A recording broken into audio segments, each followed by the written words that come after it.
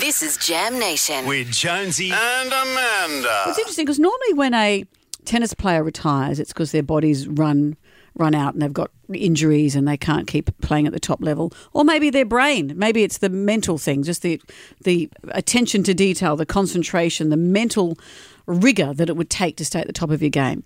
But Serena Williams has said that she's announcing really her retirement, not saying exactly when, but it's not a choice she would have made if she wasn't a 40-year-old woman wanting to have a second baby. So she said if she wins the US Open next month, she has a shot at equaling Margaret Court's record of Grand Slams. And she's always wanted to do that. Yep. But even if she doesn't win, it seems like she will be bowing out of her tennis career.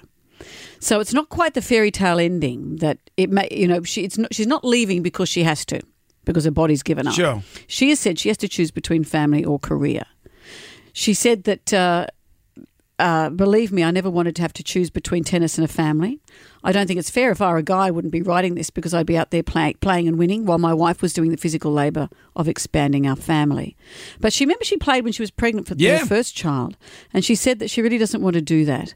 And funnily enough, so she will be, it seems, stepping away. But whether she's she turning wins this or not. 40. There's not many tennis players, professional tennis players, that are still playing at 40 At the top, but she's still at the top of her game. I think they are. Aren't the guys around that age? No, I don't think so. How old is Rafa Nadal? He's not 40. Isn't he? No. How old is that other one?